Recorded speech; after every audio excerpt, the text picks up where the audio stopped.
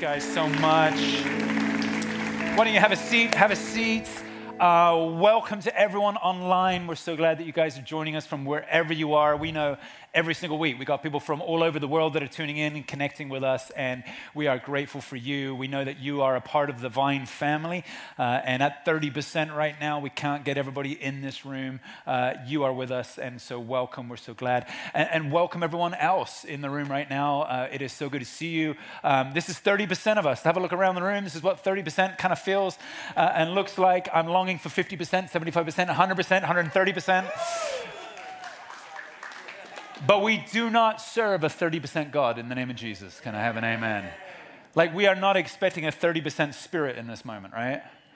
I'm not going to preach a 30% word to you, all right? You guys look like you're asleep already. That's okay. That's all right. That's all right. It's going to happen. Hey, so last week we started a brand new series here at The Vine. And I started last week by saying that I think this is the central word that I think God has for us as a church in the season that we're in. I said last week boldly that I feel like we're in an inflection point for the gospel in this season of our city, in this hour that we're in right now, that I think the church in the next couple of years has a decision to make. In Hong Kong. Are we going to move forward with the gospel? Are we going to hold forward the hope of Jesus? Are we going to find ourselves finding life and boldness in the story and the narrative of the death and resurrection of Jesus? Or are we going to find ourselves shrinking back and fading out into the sidelines? The inflection point is the reality that if we don't step forward, I feel like we could lose a generation for Jesus in this hour, in this moment in our city. I feel in my spirit a passion about that. I don't want to see us lose a generation in Hong Kong. And I challenged us last week that we need to think about how we as Christians are living the gospel in this important time. I mean, are we going to live the gospel as I think it's truly designed to be lived? Or are we going to settle for a gospel that keeps the lights on in here but shuts down the light out there? Like, are we going to stand forward and stand out? Or are we going to shrink back and are we going to fade out? And I argued last week that the difference for the church is that we would carry in us what we're calling a different spirit. That there might be something different in us than what we see in the world around us. That we wouldn't be weird, hear me, Christian, I'm seeing you. That we wouldn't be weird and strange, but that we would be connected to the beauty of our city and its society, but to do so by offering something different from what's around us. We talked about last week that we are yeast in dough, not dough in dough. That in our workplaces, people might look at us and go, how come that person has joy despite the fears we're all sharing about our future? How come that one understands what forgiveness is when I can't even forgive my wife? How can this one have so much hope when there seems to be so much bad news? What is it about this one that attracts me to them? That the church will become a place where people might be drawn towards it. Not because we're trying to be relevant and cool to everybody else around us, but because we're carrying something in us of the death and resurrection of Jesus. And we know that this different spirit means that we're invited to living a new humanity. That actually the Christian faith is the only faith that declares that we are made new. And therefore, because we're made new, we're released into the beauty of being the human that we had always been designed to be. And that maybe the call of the church is to stand up in this hour and say it should look a little bit like forgiveness and love and mercy and grace and power and transformation and healing and restoration and reconciliation and all of these things. That's the way we were designed to be. So last week I took us to a story in the Old Testament, Numbers 13 and 14, where we see Moses send out the 12 spies into the promised land. And the spies go out and they see the land that God had promised them to receive. And I believe Hong Kong is our promised land. And they go out into that promised land, all the inheritances that God had for them, and they come back and they bring a report, and 10 of them say, we cannot conquer the inheritance God has provided for us. And 2 of them say, no, we should, for we can. And Jesus looks at those 2, Caleb and Joshua, And he looks at the 10 and he says, these two carry in them a different spirit. And because they carry in them a different spirit, I'm going to release them and their generations to conquer the inheritance before them. But these 10, because they went into the promised land and did not see what I had put aside for them to see, and these 10 were so overshadowed by the work of the enemy, these 10 will not enter. And I think we as a church are standing in a moment where will we have a different spirit and inherit the land given to us, or will we find ourselves shrinking and dying in the wilderness? That's what this series is all about. We're going to take this week and the next 5 to tell you about what a different spirit is all about through the life of Caleb and Joshua.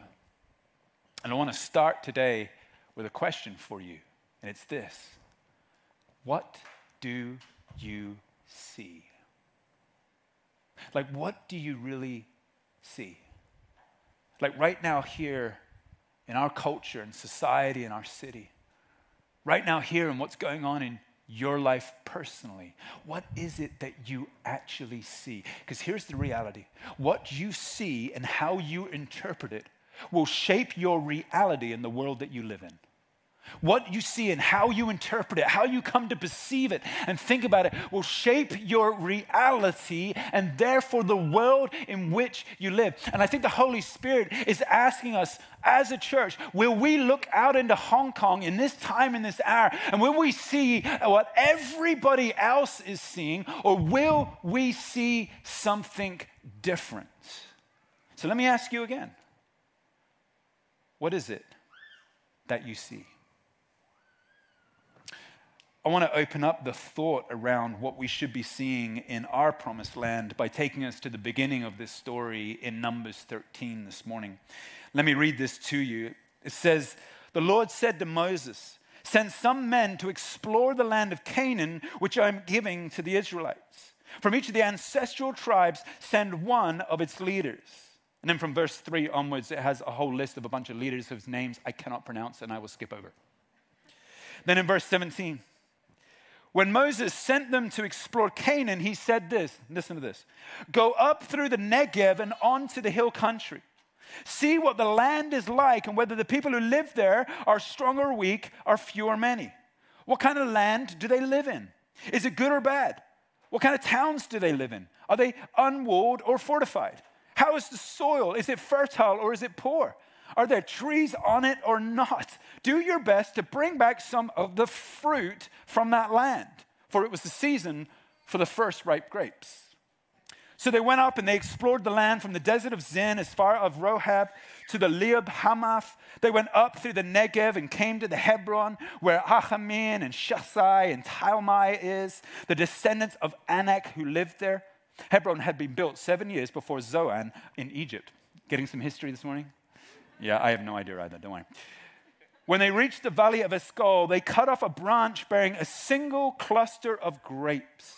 2 of them carried it on a pole between them, along with some pomegranates and some figs. That place was called the Valley of Escol because there a cluster of grapes the Israelites cut off was from there. At the end of 40 days, they returned from exploring the land. Moses is really wise. I mean, they're camped right here on the corner of the promised land. But rather than just go into that land with the armies and just go and suddenly kind of attack, he sends these 12 leaders from the tribes and he says, go and see what it is in the land. Note that it says here, I want you to see what is in the land before you. I think this act of seeing what is in our land, particularly the land in which we are planted in at this time, is perhaps one of the most important things that Christians should be doing in this time and in this hour. I believe actually one of the great spiritual disciplines we're invited into is the ability to take a look at what is happening around us. That we are invited with spiritual eyes to have a look at our culture, have a look at society, have a look at what's taking and see what it is that is taking place around us. That we might actually rise up as a people and take an account, see the land. I think we say this at the Vine quite a lot. Christians should be intelligent spiritual beings.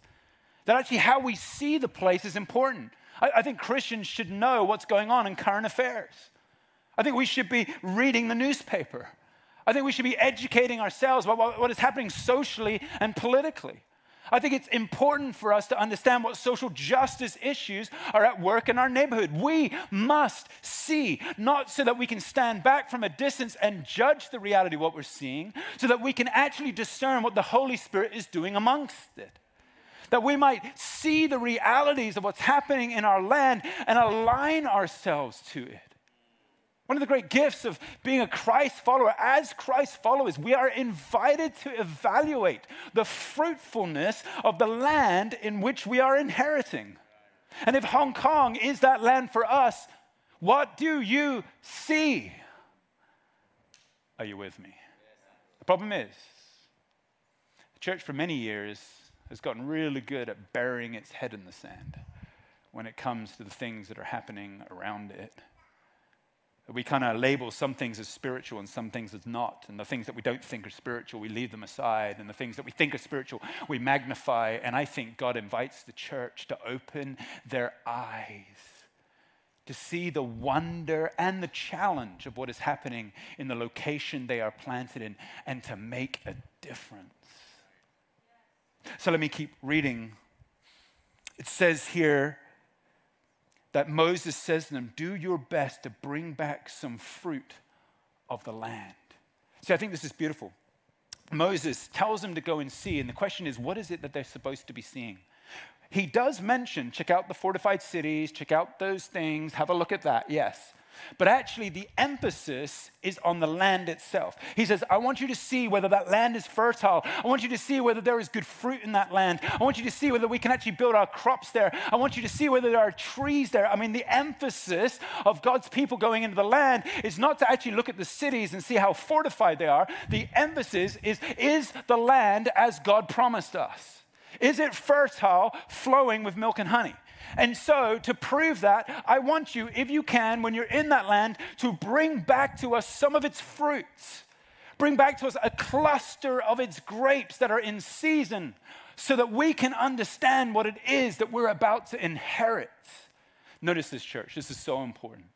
I love what Moses is doing here. Notice he doesn't say this. He doesn't say, bring me back a schematic map of Jericho. Have you ever noticed that? Like, that would be what I would have asked him to do, right? Like, hey spies, like find out how fortified it is, how high it is, get all the measurements and stuff so we know how to overcome the obstacles. He doesn't do that. He says, here's what I want you to do. I don't want you to bring back a map of the towns. I want you to bring back some of its fruit. Why? Because I want my people to taste the sweetness of what they're about to inherit. I want you to pass around the fruit to Israel so Israel can take it and bite those grapes and feel that sweetness in their mouths, and that sweetness, that the taste of the grapes would become the fuel for their fight, that they would realize that the land is exactly as God has called them to do, that it is the one that is flowing with milk and honey. And because it is, we taste and see that the Lord is good, and that gives us the confidence to step into that land knowing that it is ours. He wants them to taste and know that what they're about to conquer is just the thing that he has provided for them. And church, I think this is what church is all about. I think the reason why we gather together like this on a Sunday, whether it's in this room or watching right now online, the reason why we gather like this is so that we can taste and know that the Lord is good. So that we can come together and bite something of the fruitfulness of Jesus. That we can remind ourselves of the taste, the sweetness of forgiveness, of his love and his mercy for each one of us together. That we can sing songs that declare his victory and his goodness. Why? So that we can get full? No.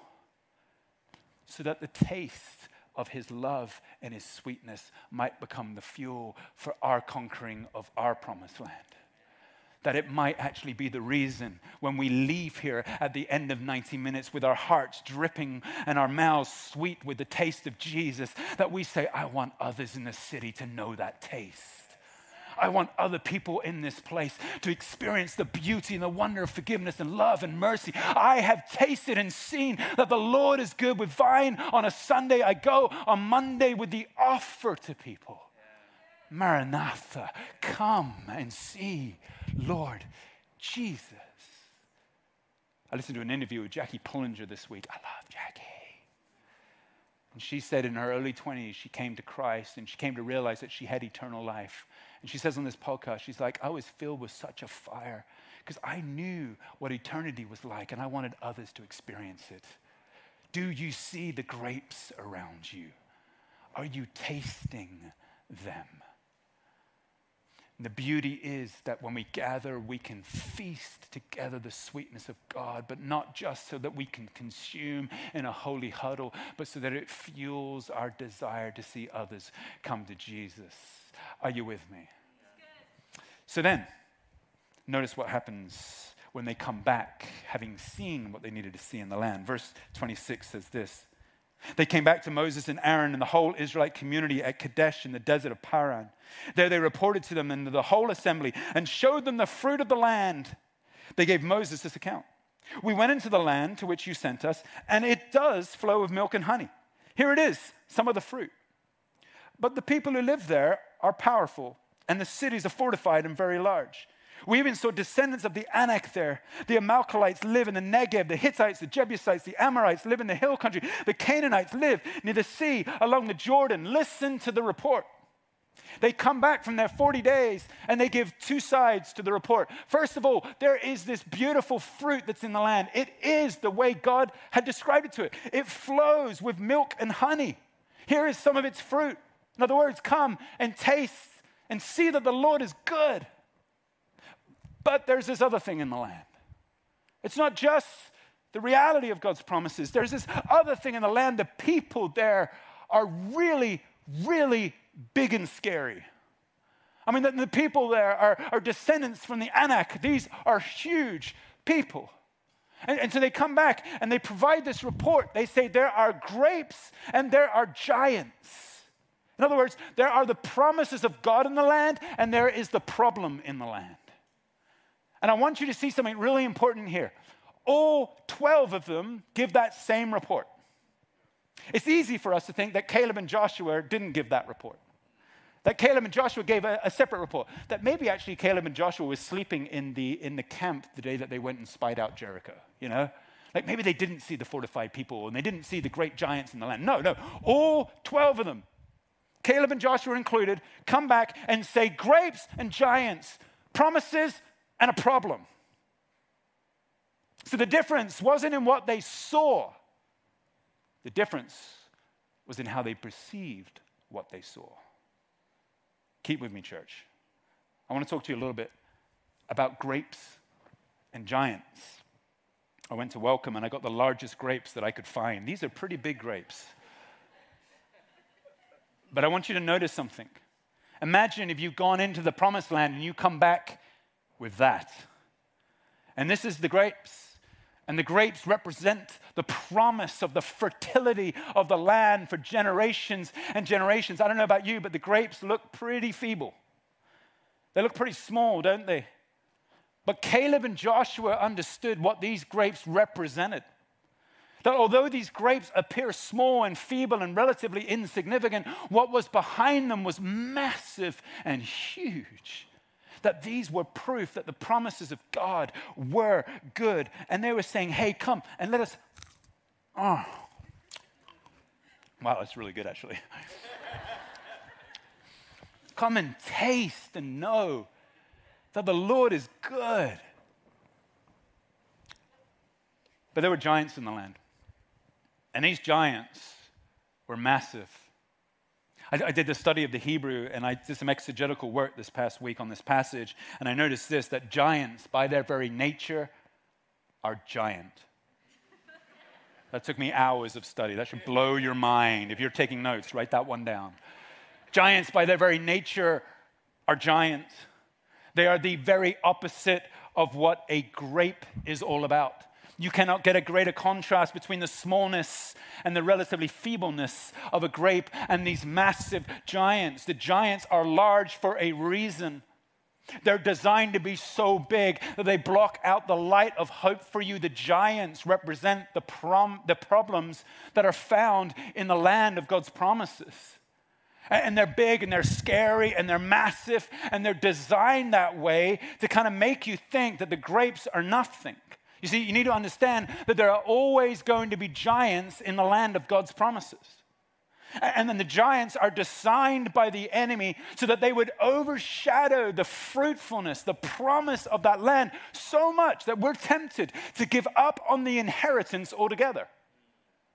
Come on, church. This is a strategy of the enemy. There's always going to be giants in the land of God's promises. And those giants will so overshadow what might appear on the surface, something that is small and easy to give up on.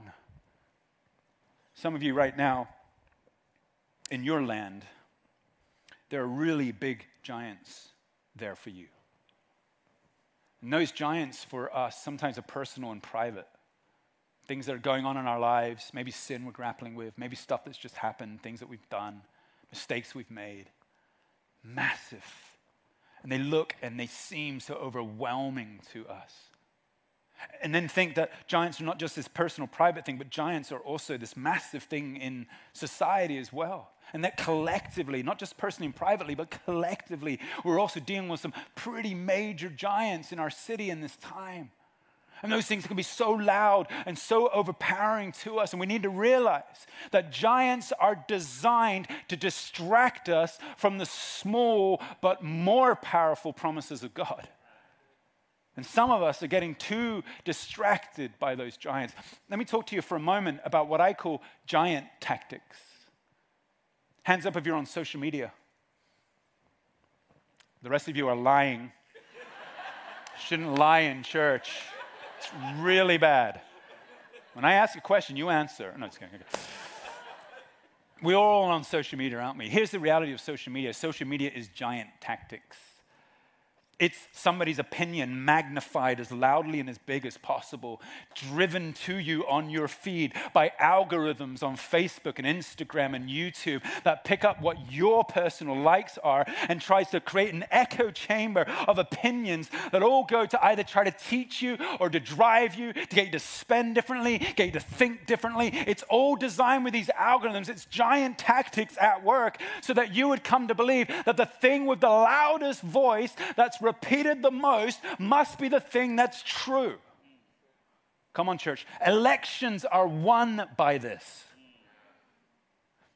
One of my favorite social commentators, Seth Godin, he put it this way. Let me read this to you. These days, it is irrelevant if something is actually true or not. What is relevant is whether it's believed or not. And that belief is directly related to the size in which the stated fact or opinion is repeated and consumed. Giant tactics. The bigger, the bolder, the louder, the more often, the more easily consumed, that becomes the things that people believe. Here's the reality. Those with a different spirit have the audacious belief that sometimes the truth of God comes to us in the size of grapes and not the size of giants. That usually the truth of God is revealed to us in small, imperceptible ways that the world might say, "Bah, that's nothing. Look how feeble the church is." And we might say, no, we're holding on to something that actually anchors us in the promises of a reality of a new creation. Jesus would say this, "You want to know what my kingdom's like? A mustard seed." It's not like a giant at all. It's a little bit like a mustard seed, the smallest seed in the whole of the garden. You want to know what my kingdom is really like? It's like a little piece of yeast in the giantness of dough. You want to know who I am and what I'm like? I'm the stone the builders rejected because it was too feeble and small, but on me will be the cornerstone of a new creation. You want to know how feeble the Christian faith is, how small compared to the giants? It's founded on a cross. An execution device that actually happened to the person that we believe then rose from the dead and conquered all things. Our faith in its very nature is grapes, not giants. And yet here's the problem. We're so overwhelmed by the giants. See, here's the great challenge for us. The great challenge for us as the church in this time in the city of Hong Kong is this: that we would claim to believe in grapes, but we would actually end up listening more to the giants. That we would allow the louder voices, the bigger voices, to be the ones that determine our future, rather than the small, beautiful still voice. I love how scripture says, would you hear the still small voice of God in amongst the howling wind of worldly opinion? The 10 spies refused to listen to the small voice. They all came back, all 12 of them, 2 of them talking about grapes, 10 of them talking about giants. And here's what happens when we focus on giants in our lives. Let me show you this from verse 30. Then Caleb silenced the people before Moses, and he said this, we should go up and take possession of the land, for we can certainly do it. A different spirit. But the men who had gone up with him said, we can't attack these people. They're stronger than we are. And they spread a report amongst the Israelites, a bad report about the land that they had explored. And they said, the land we explored will devour all those living in it. All the people we saw there were of great size. Can you not see the giants? We are too feeble. We're not strong enough. Notice this. We are not strong enough. They are stronger than we are. Moses never sent the spies into the promised land to ask them to give an account of whether they feel strong enough to take the land. He never once says, go into the land and I want you to see how you compare to the people of the land. He doesn't say, go into that place and give an account of yourself. No, he says, go into the land, give an account of the situation of the land.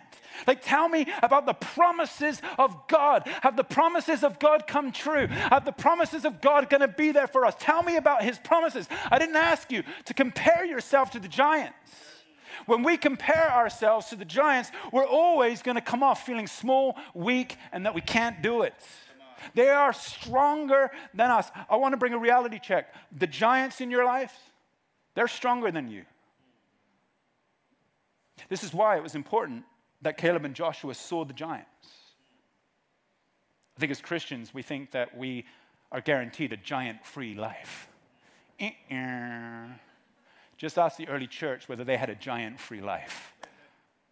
We're not guaranteed a giant-free life. In fact, we should see the giants. The difference is what we perceive about the giants. And Joshua and Caleb decided to perceive the grapes and the power of the promises over the fact of the reality of these scary giants.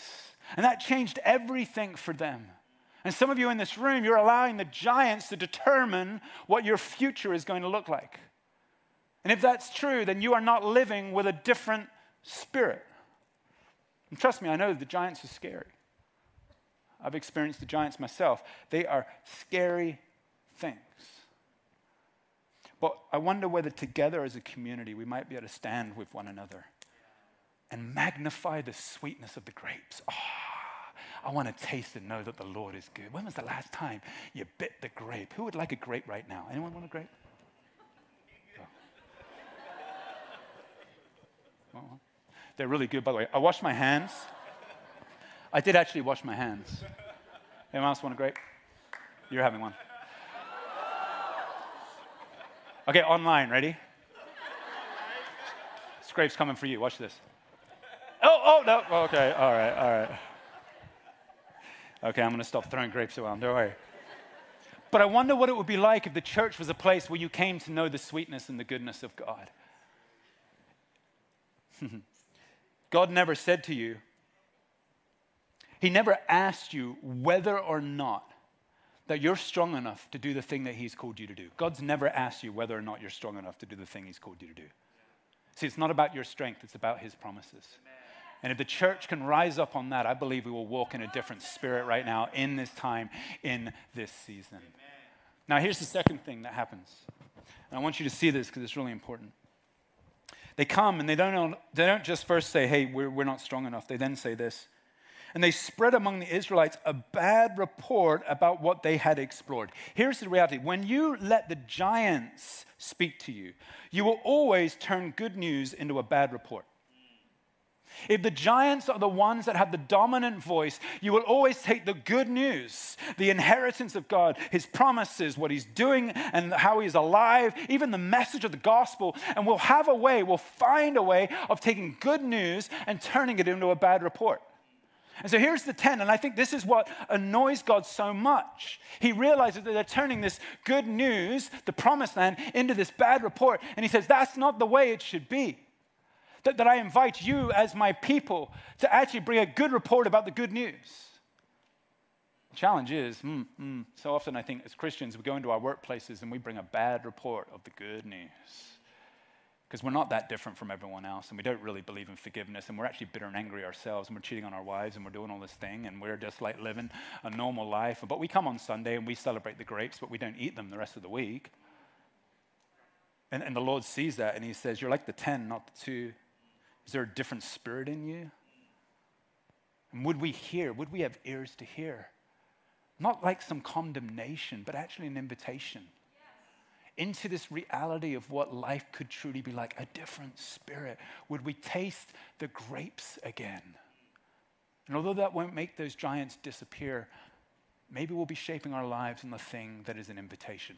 Look how Joshua and Caleb put it in verse 30. When Caleb silenced the people before Moses, he said this: we should go up and take possession of the land, for we certainly can do it. See, their attitude was, we should, for we can. Right? We can because this is God's promises. So we should, for we can. But the 10 spies were basically, we can't, so we won't. There's a completely different mindset based on whether they're perceiving the reality of the grapes before them. We should, for we can, versus we can't, so we won't. And I wonder if I was honest with you today, which of these two are you living out? What kind of report is your life bringing about the good news of Jesus? Is it a we should for we can report? Or is it a we can't so we won't kind of report? And this invitation is so beautiful. We should go up and take possession of the land, for we certainly can do it. See, here's the reality. The report that you believe will determine the future you experience. Come on, church. I'm almost finished. Relax.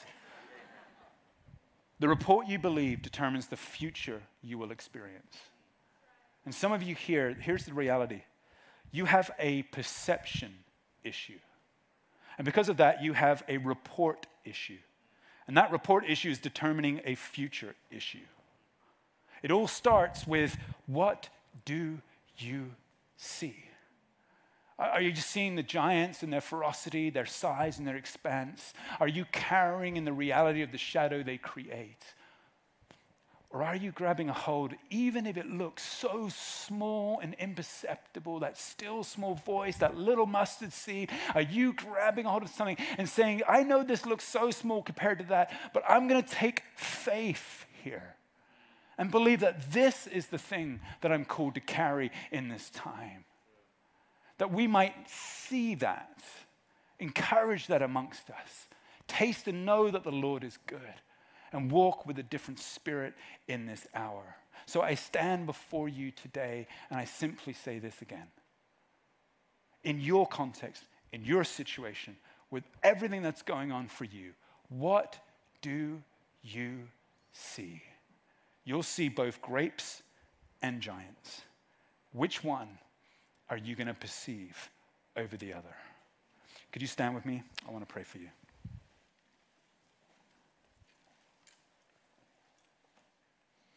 Father, we are grateful for this moment. Grateful that we stand before you, a church called by your name. And that in this important moment of history,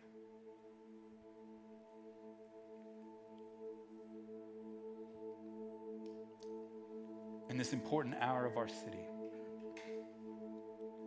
you're asking us, what do we see? You have not given up on this place, Lord. This is our inheritance. What a gift. We're so grateful to be living in this city in this time. So grateful to be called Christians in this moment, in this hour. Thank you, Lord. And we don't want to be a church defeated. We want to be a church alive with a different spirit, a hope, offering to our city the reality of what it tastes like to be forgiven and redeemed and loved, reconciled. restored and renewed. The Holy Spirit would say to you this morning, would you taste and know that I'm good once again? And would that taste be in your mouths as you stand before the giants?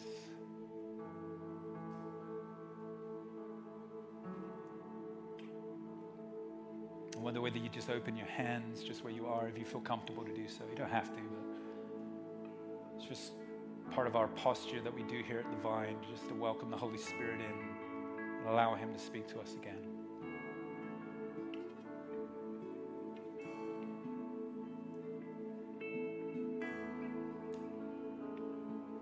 And we stand together just, Lord, before your presence in this moment. And Lord, we recognize the giants in our lives. I want you to take a moment, just allow the Holy Spirit to show you. Maybe you already know what your giants are. But whatever it is, that you would just experience, just see again those giants. But in seeing them, you wouldn't be overwhelmed. You would realize that they're not going to get the final say. And that despite those giants that you're aware of, God is here for you. His promises are new every morning. Great is His faithfulness to you. For He is able to change every circumstance and situation. And so in faith this morning, you come before the Lord with all of the issues and the problems and the challenges. And He says, my son, my daughter, what do you see? Do you see all those giants, and are you listening to their voice? Are you allowing them to define your future? Or instead, do you see me? Do you see what I'm doing? Do you see how I'm restoring and renewing you? Do you see the hope that is still there? Do you see the love that you once lost or forgot about? Do you see it again? For some of you, your giants are things that you've done in the past. And those giants loom over you, trying to define who you are in the present and your future. I feel like the Holy Spirit is saying to anyone in this room, if that's the case, that's not, your past does not determine your future. I feel like the Holy Spirit is saying there's freshness for you this morning. For some of you, it's been a while since you've tasted and known that the Lord is good. I want you to take the time as we respond now just to invite Him to be with you and just to taste Him again.